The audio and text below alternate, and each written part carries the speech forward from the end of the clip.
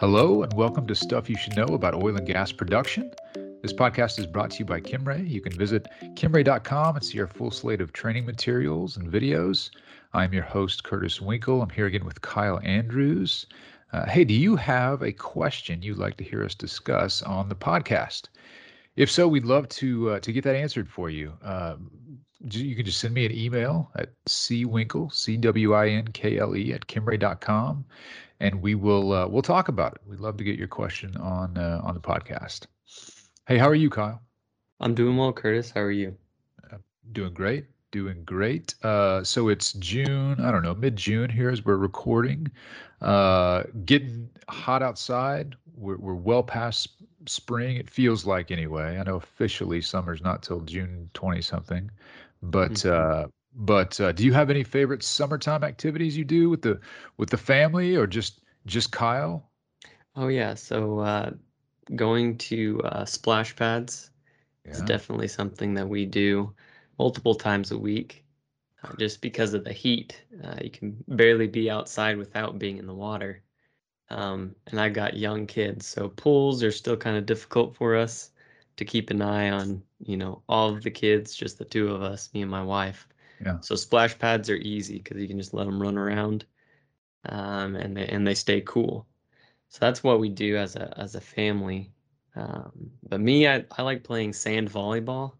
Oh, That's something I do during the summertime, and I have for quite a while, and I look forward to it every single summer. that's cool. Where do you play? Just parks or? Yeah, parks. There's a church in Moore that has a tournament every summer, Oh. and so we practice as a team and play over there, and then the tournament's usually at the end of the summer. Wow. Are there any other, or is Jason on that team? Or any other Andrews on the team? He's on other teams, yeah. Oh, Him and I split ways. Yeah, it was probably about 3 years ago. We stopped being on the same team and started playing oh, for separate teams. that sounds like a story. Yeah, maybe for another podcast. Okay. Now, do you wear jeans like on Top Gun? Oh, no. No, shorts and t-shirt. What about at the splash pad? I imagine you get involved in that. You get wet Oh yeah. too, right? Oh yeah. That's I'm cool. in there with the kids. That's cool. Mine are on me for a pool right now, and I promised them we would get a pool by the end of summer, but it's what they don't know is it's going to be a kiddie pool. So Yeah, right. they're going to be really disappointed. It'll be fun. All right, so our topic for this podcast, Kyle, is the three most important factors in selecting a control valve. And so this was a blog, and we made a video about it as well. So if you're available to get on the website, you can check that out. But just three basic questions. If somebody calls and they're trying to figure out what they need, these are things that we might ask them to get at specifically to kind of start that conversation about what type of valve that they need. So our first question we would ask is what are your pressures, right? Yeah. Yeah, so really working pressure is going to be, a parameter that's going to direct you to different types of valves. Are you above or below 300 psi? That's kind of the critical point, whether you're going to go up to a high pressure control valve or you can, use a low pressure regulator, like our back pressure regulator. So if you know you're going to be under 300 psi, then you can use low pressure control valves or pressure regulators. If you're going to be above 300 psi, then you have to get into the high pressure control valves, high pressure control valve packages. Yeah, good. Okay, great. And the second question is, what's your CV? So that gets into you can use our sizing calculator to determine that if you don't know, right?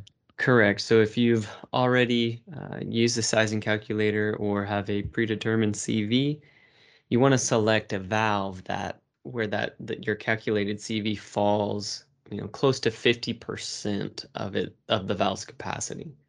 That way you have room if, flow rates increase, you have room to move up, or flow rates decrease, you have room to move down and you're still sized.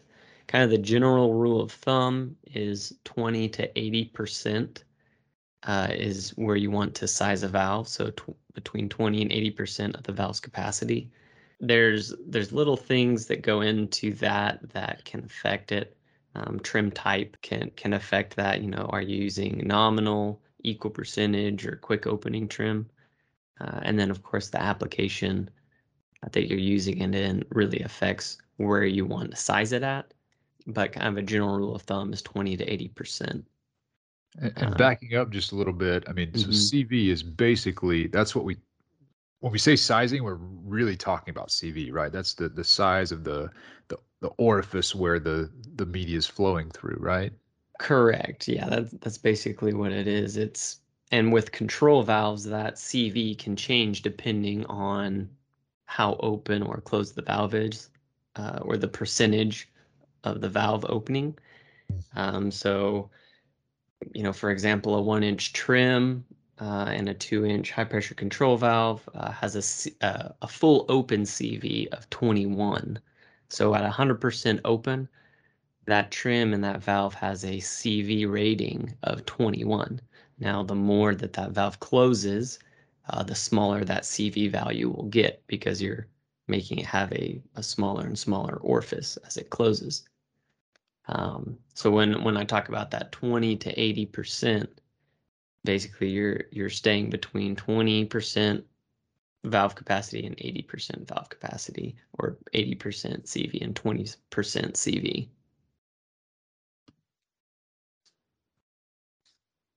Excellent. Okay, and we'll talk about that again in a minute. But number three here, the third question we'd ask is, are you controlling oil or gas, right? Yep. Yeah. So, and this kind of goes back to the sizing calculator. There's two different sizing calculators. There's a liquid sizing and then a gas sizing. Now, when you're selecting your control valve, if you're going to be in a liquid application, that's going to affect the trim type you have and maybe even the material. So if it's going to be in a dump valve application, just going to be dumping liquids off of a separator or some other piece of equipment, nominal trim is kind of the standard. If you have erosive liquids, so there's sand or other solids in your liquid, quick opening may be a better option. Quick opening trim or snap trim has a carbide ring insert that stands up better to those erosive elements, and it also just opens faster. One of the worst things you can have in an erosive service or erosive application is a valve that barely opens or just cracks open.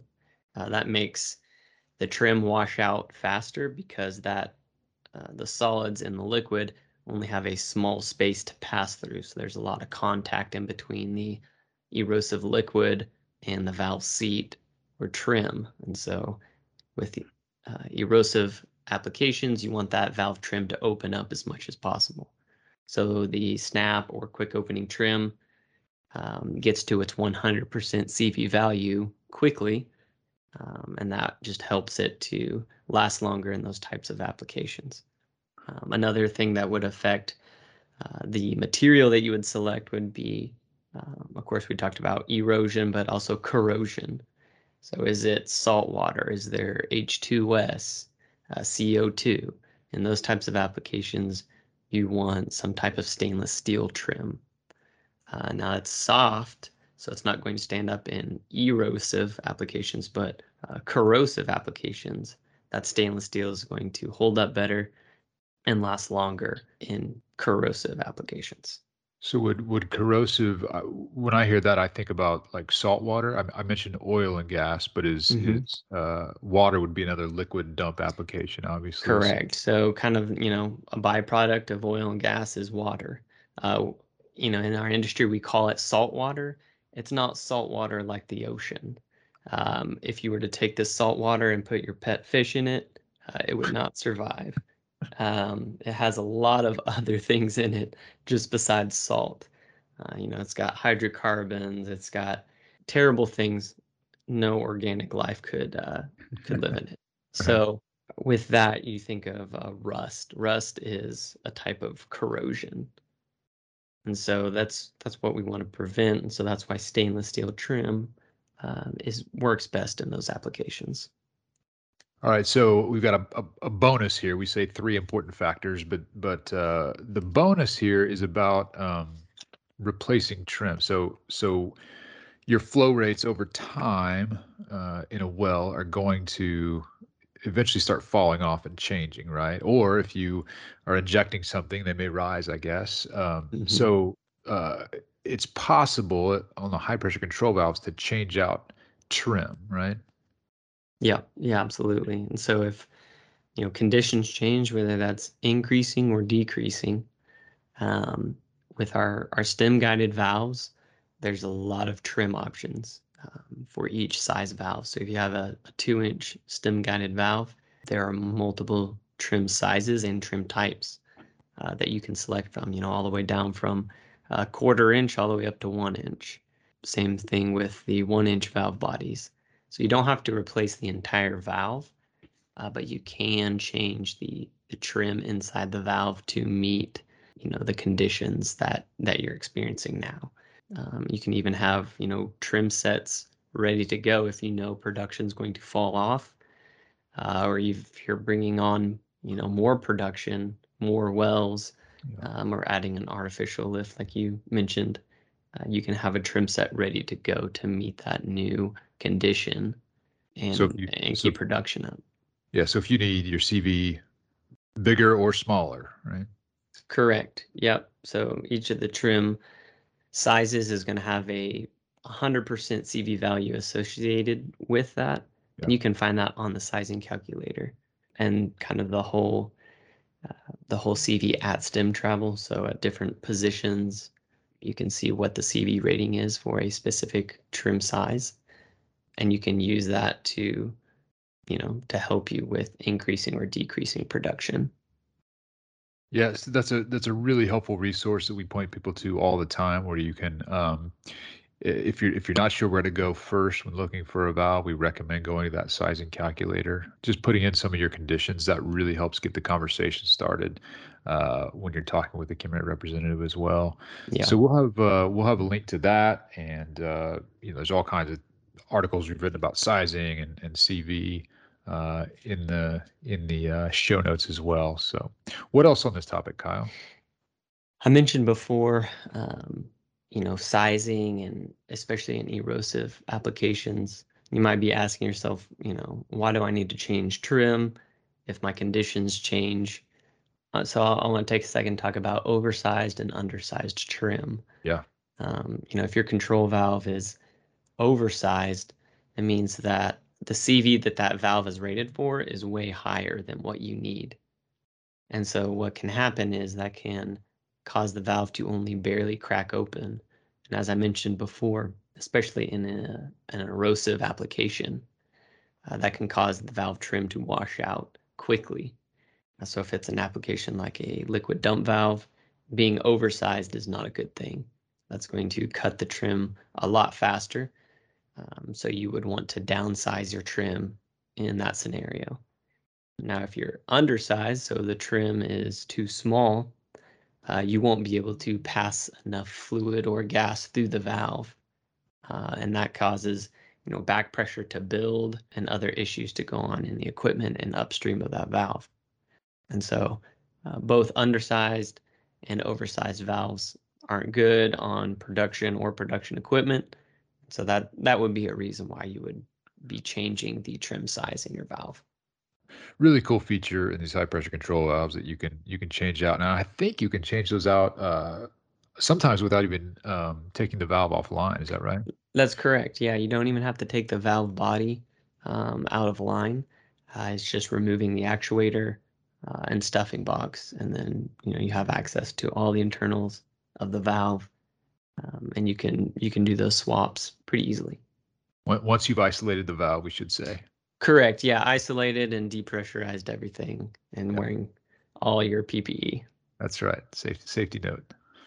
All right. Well, again, we'll have notes to the resources mentioned and other videos, and also a link to my email address. If you have any questions you'd like us to discuss on the podcast, please drop me a note, and we will catch you next time on Stuff You Should Know About Oil and Gas Production.